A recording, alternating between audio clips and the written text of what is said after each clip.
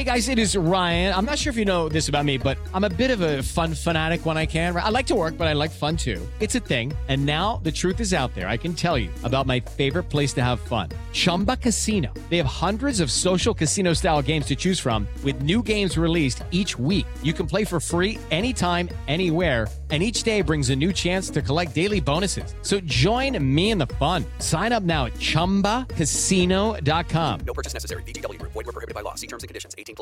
Hello, it is Ryan, and we could all use an extra bright spot in our day, couldn't we? Just to make up for things like sitting in traffic, doing the dishes, counting your steps, you know, all the mundane stuff. That is why I'm such a big fan of Chumba Casino. Chumba Casino has all your favorite social casino-style games that you can play for free anytime, anywhere with daily bonuses. That should brighten your day a little. Actually, a lot. So sign up now at ChumbaCasino.com. That's ChumbaCasino.com. No purchase necessary. VGW Group. Void where prohibited by law. See terms and conditions. 18+. Hey guys, it is Ryan. I'm not sure if you know this about me, but I'm a bit of a fun fanatic when I can. I like to work, but I like fun too. It's a thing. And now the truth is out there. I can tell you about my favorite place to have fun. Chumba Casino. They have hundreds of social casino style games to choose from with new games released each week. You can play for free anytime, anywhere. And each day brings a new chance to collect daily bonuses. So join me in the fun. Sign up now at ChumbaCasino.com. No purchase necessary. VGW Group. Void where prohibited by law. See terms and conditions. 18+. Hey, Fight fans, it's Michelle Joy Phelps with Behind the Gloves in association with our betting partners, BOSR, and I'm joined now with Ben Davison. Benjamin, didn't get to catch up with you after Josh Taylor's big win. Congratulations to the team. Thank you. How's it feel? I mean, you took part in history. Yeah, obviously, like, my passion as a coach is to help the fighters achieve their dreams, and Josh achieved one of his dreams on the weekend. So, yeah, obviously ecstatic and over the moon, and very pleased for Josh to be able to achieve what he's achieved there. It's a remarkable feat. In such a short amount of time, I mean, I think the guy just touched down back at home, and he's already got the likes of Teofimo and his dad calling him out. Senior said that he believes that Josh is going to pussy out. He's not going to take the fight, and rather, Teofimo said himself that he believes that he'll move up to face Terrence Crawford because he believes, I guess that's an easier fight than fighting Teofimo. Just ridiculous comments. Did you see Josh's response to the interview? No. Oh, where's my phone? Oh, the tweet. I did see the tweet. Where he used the C word. Did he? Yeah. Oh. I'm not gonna repeat that. Yeah, it's just absolutely ridiculous comments. Like, how can you claim for Josh to be scared to fight someone when Josh he went into a tournament not knowing, not being able to pick and choose who he was fighting, come through victorious on that, boxed in a dangerous unknown tie in his IBF mandatory defence, straight into becoming undisputed. Yet Teofimo, I like Teofimo, good fighter as well, but he hasn't cleared up. Like, he's going on like he's undisputed at lightweight in the lightweight division. It's just not the case, and it just baffles me. Well, anyone brings that up, that there is Devin Haney. He gets really upset about it because he feels. Who gets upset about it? Teofimo and his father. Clear it up then. What does the meaning? What does undisputed mean? Please answer that question. What does it mean? Well, I mean, that there's no dispute. Right. It's. Have you ever heard of so much dispute over an undisputed champion? No, because he's not undisputed. He hasn't cleared that up. Like, clearly there's that much dispute that he's not undisputed. Whatever he believes, anything like that, like, the reality is, and these are the facts, that Lomachenko became the franchise champion. The franchise champion was not recognised as the WBC champion. Devin Haney is the WBC lightweight world champion. If you go on BoxRec, Teofimo's fight against Lomachenko does not clarify that he is the WBC world champion or the WBC world championship was on the line in that fight, because it wasn't. The franchise title was. Now, when the franchise title come out, I reiterate, it was declared that it is not the WBC lightweight championship of the world. It's a franchise title, and I can't answer what that exactly means, but it's not the WBC lightweight championship. Mm-hmm. Therefore, even on BoxRec, he is not the undisputed champion. Mm-hmm. That's why there's so much dispute about it. Case closed. I don't mean that in any funny way, because I do like him. Yeah. Like, he's a good lad and a good fighter. But that's just the facts. Well, Teofimo said in a tweet and in interviews yesterday that he wants Devin Haney next. You're now working in Devin Haney's corner. Is it safe to say that you're like co-training, or? I'm working alongside his father. Yeah. Okay. Yeah, because I know that for a minute there, everyone assumed that you were like replacing his father. No, like, his dad has brought him up from a young man, from a lad up to a young man, developed him to be the youngest world champion in current boxing, as well as developing as a man outside of boxing, and that can't be replaced, never will be replaced. His dad's also his manager, and helps direct his career. They work together. And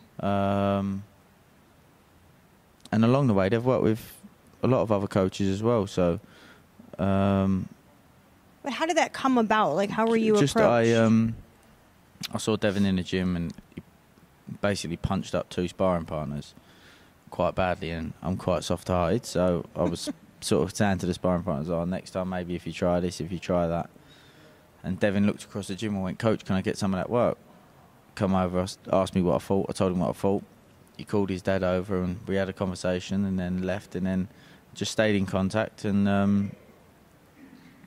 then asked me about working with him alongside of him for this fight. Well, it's a pretty big fight. It's a big test for Devin Haney. Jorge Linares is obviously the veteran here, coming in as, you know, the man with the most experience. And I know that Jorge's looking at this as sort of his one last shot at a world title before he hangs up the gloves. Just what do you think of the fight overall? Yeah, for sure. Like what you said there, Jorge Linares is a top quality operator. So when Devin wins on the weekend, he deserves all the props. I just think it says everything that the bookies and people are almost saying that, you know, Linares is a stepping stone for Devin Haney, who's 22 years old. That just says everything about his talent, potential, and how highly people rate him. But, you know, Linares may be 34, 35, but, you know, his skill set is his skill set.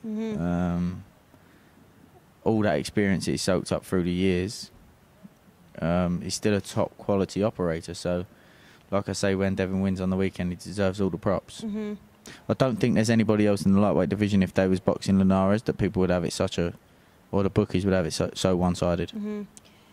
Like, internally, does Teofimo's name come up ever?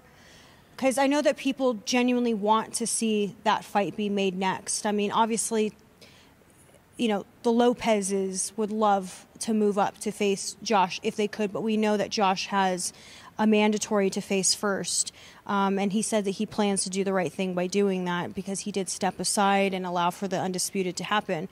So is there some sort of like internal conversation that's going on that Devin Haney would want Teofimo next? Because he's looking to mandate it. All the focus is on Jorge Linares, and what I will say is it's not my job to direct Devin's career as well. So I can't comment on that. What I will say is, obviously, from what I've seen and conversations that have been had, obviously they certainly would like to make that fight. I'm very confident in that fight.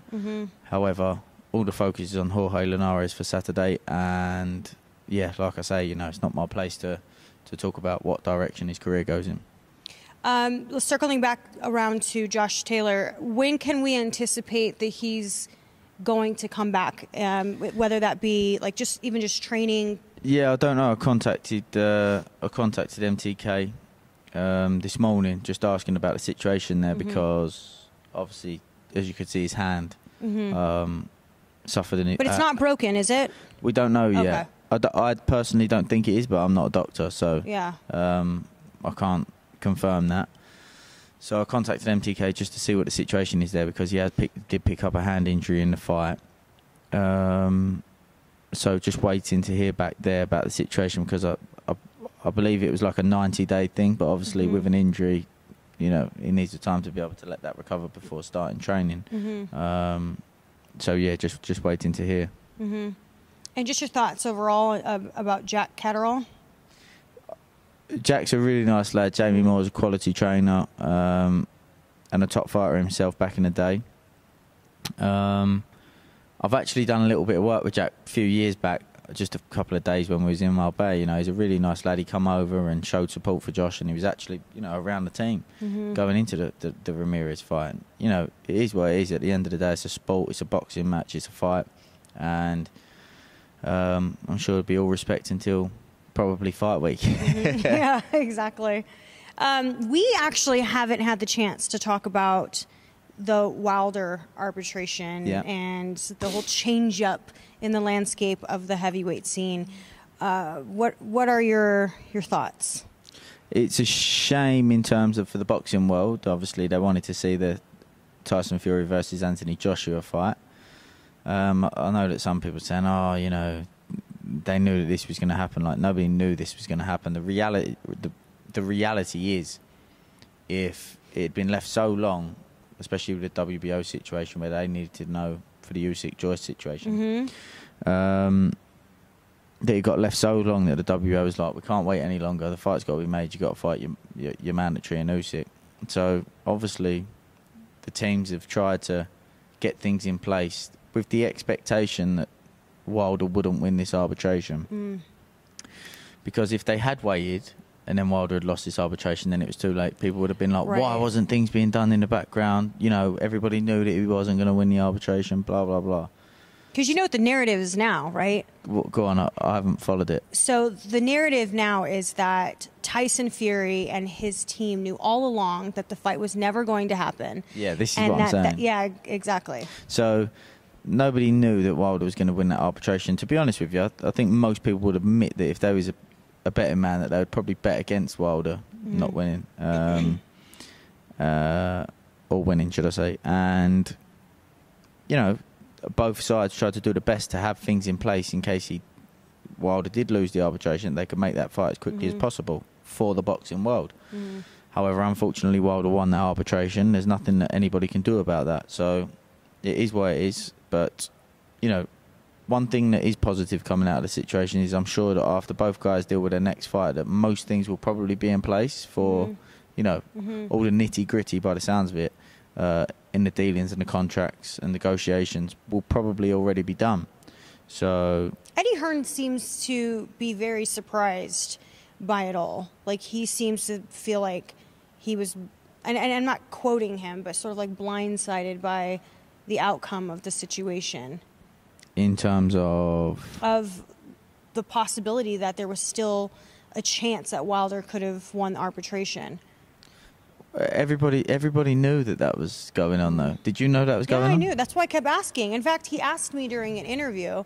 This is when we were back in London. He goes, do you know something I don't know? Because you keep asking about arbitration. And I said, no, I'm just asking because I know that realistically, you can't make a fight without knowing the legal outcome of the situation first. Yeah, so everybody knew that arbitration was there. Just like I said previously, I don't think anybody expected Wilder to win that arbitration, but he has. It's unfortunate for the boxing world. But like I say, everybody tried to put things in place in case, as expected, he lost that arbitration, that the fight could be made. Unfortunately, it didn't happen. But like I say, hopefully, it sounds like they got pretty much there in terms of negotiations. So when they both deal with their next opponents, there's not much to go through before being able to make that fight.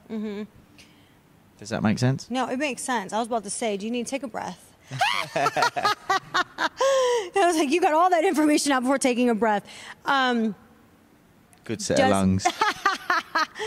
Does Wilder have a chance, in your opinion, at beating Tyson Fury this time around? I'm a very, what's the word? Optimistic? Realistic and respectful coach, always, of the opponent's strengths and weaknesses. And that man can punch like a horse kicking. Doesn't change. Doesn't change a thing. I think that there's a chance that he'll probably look at it like, I can't outbox this man. I can't manhandle him. it's a case of me or you, 3 or 4 rounds. If he comes out letting his hands go, that has to be respected because he can punch extremely hard and extremely fast. It's a dangerous approach, but I think it's, you know, if he's realistic with himself, how does he go about beating Tyson? He has to land a shot, and to land a shot, you have to let your hands go. So maybe he comes out with the intentions of, you know, a high punch output, and if he does that, like I say, it has to be respected because of how hard he can punch. Will he be able to maintain that? No, but could that approach from Wilder affect the way Tyson goes about the fight? I think it'd be silly if it didn't. But still, Tyson's too versatile. Okay. Well, we know that's happening July 24th here in Las Vegas. Will you be here for that? I'm going to try to. Okay. Any update from Billy Joe? No, not yet. Obviously, I'll go back on Sunday, so I'll pop over and see him next week. Okay.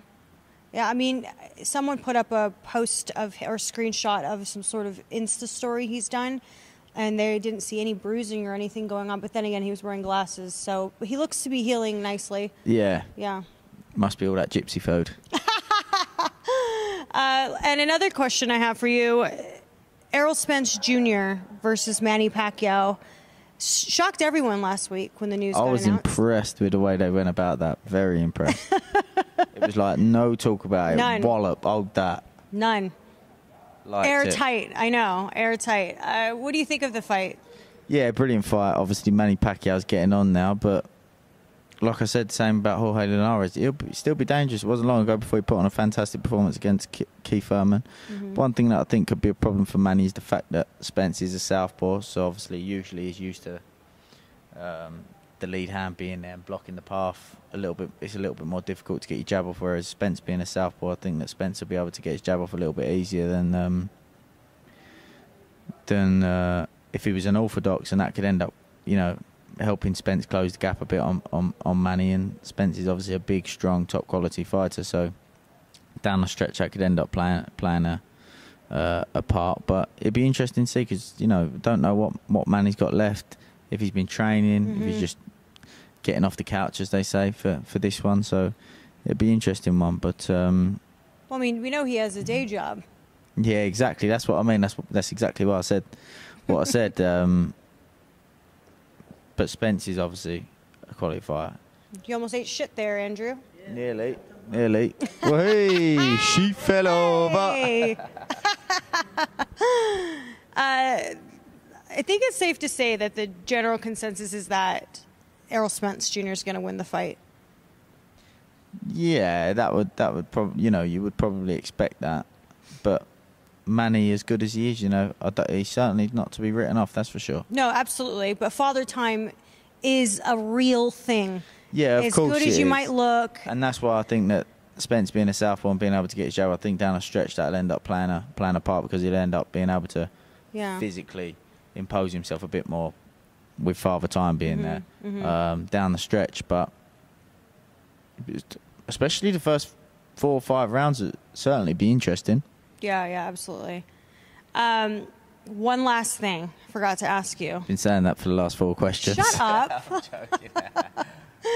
So, Tim Bradley, during the, what would you call it? The fighters' meetings. Yeah. Right?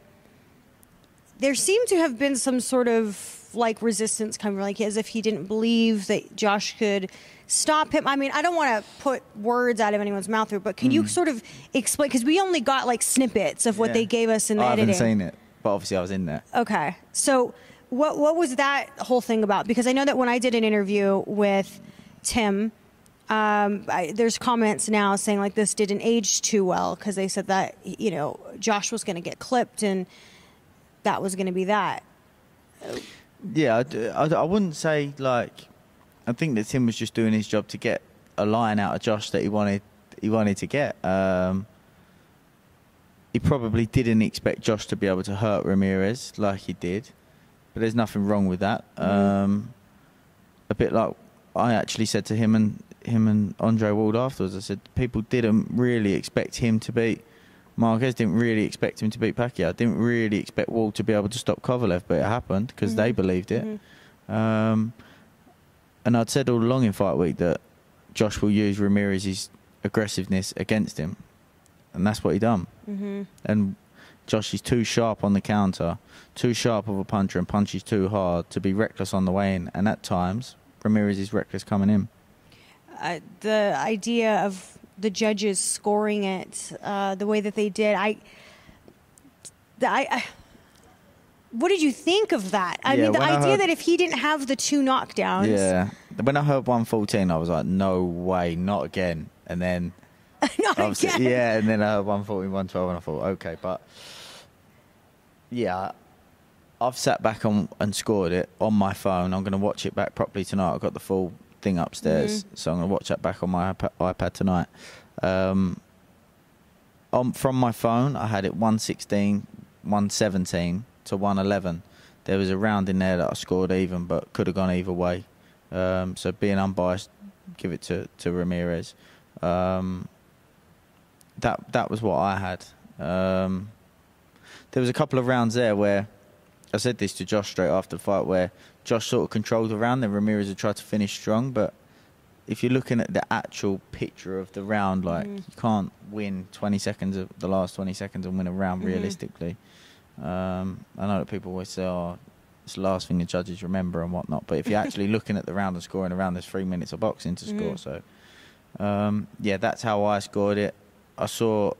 I couldn't tell you what company it was, but they said that there was over 700 scorecards put in, and the average was 115, 111. So at the end of the day, it is what it is. Josh come out victorious. The right man won, so not going to complain too much. One thing I will say, actually, Kenny Bayliss has received quite a bit of stick. And obviously the count was a little bit long. I think that it could have been a little bit smoother. But in his defence, in the changing room, he did say, if you come out of the neutral corner too early, before I call you out, I will be putting you back to the neutral corner, which means that your opponent will get longer time to recover. So he did say that. So just clearing that up. Because I know he's received a lot of stick, but, you know, yes, there was quite a bit of time. But look, at the end of the day, it made for a great fight. Jose was really hurt and still showed a lot of will, strength, a lot of conditioning, heart, chin, desire to still carry on after those 2 knockdowns as well. So he deserved to finish the fight as well. Jose said something about, and I cannot recall verbatim, but I know that he said somewhere along the lines of, and this was post-fight, that he felt he would have won if he didn't have the 2 knockdowns. Right, so let's just have something, not saying that he's talking nonsense, because I respect him, but what happened with the 2 knockdowns, said it all along, going to use his aggression against him, yeah? That's what happened. He stepped it, Josh feinted him, triggered him off, took a step back, caught him with a shot. Ramirez went over. Let's say that it didn't happen in that round. Who's to say that he wasn't even more reckless a round or 2 down the line and Josh caught him with a flusher shot and put him straight out? You can't look at things like that, because what happened was he then become a little bit more hesitant to rush in, which means that there was moments where Josh could have then been first a little bit more, but he wasn't. I think he was looking for one single shot then, Josh, after that. But, you know, if buts, maybes, coulda, shoulda, woulda, you know, what happened. Who's to say, like I say, that he didn't rush in more recklessly in the next round and Josh caught him with a flusher shot? Yeah. So it changed. That was a fight-changing moment, because Ramirez knew, hold on, I can't just rush in recklessly. There was still moments where, and that's another thing, actually. I'm getting right into it now, aren't I? I've been waiting for this bit. A few people said, and Andre Wall did say it, and he probably just didn't understand what I mean, where, you know, it was almost like I was calling for Josh just to see the fight through. But actually going into the last, you can hear it on the broadcast that I'd said to Josh, he will be more reckless now, knowing I'm behind on the cards, I've got to finish strong, which meant that he was going to be overly aggressive, going to force things, which meant that it was there for Josh again to let him fall onto the shot. I wasn't looking for Josh just to close to see the fight out and coast to the finish. I was actually encouraging Josh to let him run in and similar to the 6th round knockdown, to see that happen again. Mm-hmm. Just to clarify.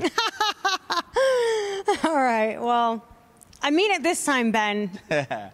I think I'm done with my topics. All right. I appreciate your time as usual, but no, seriously, congratulations to you and the team.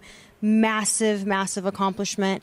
But now there's going to be an even bigger target on Josh's back. Sure. I just want to say as well, obviously, we prepared Josh for the fight, but there's a lot of people that have played their part in the build-up to Josh being able to achieve what he achieved. His family, mum, father, sister, his fiancée Danielle, his coach and mentor Terry McCormack, obviously Shane McGuigan as well. So, yeah, there's a lot of people that have played a part in Josh being able to get to where he's got to. Mm-hmm. How honourable of you to say. To include, should I say. But it's right though, isn't it? It was the same. People would always, nearly kicked your camera over there. People would always say with the Tyson comeback, like, blah, blah, and give me the credit. But I used to say then as well, there's a lot of people, his wife, his family, his kids, brother, his dad. The mental support. Yeah. Lots of support in lots of different ways, even if it's cooking meals or, just supporting him in many different ways. So, yeah, there's lots of people that play a part along the way. Obviously, a lot of the time the coach gets the credit or sometimes gets the brunt of it as well. But, yeah, there's lots of people that help the fighters achieve and get to where they get to. Absolutely. Well, again, congratulations, and thank you for your time. And we'll see what happens this weekend, where we'll be able to sort of discuss what's next, whether, if Haney's successful against Linares, we could potentially rest the undisputed talk and maybe get that fight. So that's what needs to happen. Yeah, I agree. All right, well, I guess... you agree there. Oh, jeez. All right, well, I'll speak with you later this week then, Ben. Appreciate it. Look at you. Are you waiting on Ben, too? Mm-hmm. Popular man, this one. All right. Bye, Fight fans. Sports Social Podcast Network. Hey guys, it is Ryan. I'm not sure if you know this about me, but I'm a bit of a fun fanatic when I can. I like to work, but I like fun too. It's a thing. And now the truth is out there. I can tell you about my favorite place to have fun. Chumba Casino. They have hundreds of social casino style games to choose from with new games released each week. You can play for free anytime, anywhere. And each day brings a new chance to collect daily bonuses. So join me in the fun. Sign up now at ChumbaCasino.com. No purchase necessary. VGW Group. Void where prohibited by law. See terms and conditions. 18+.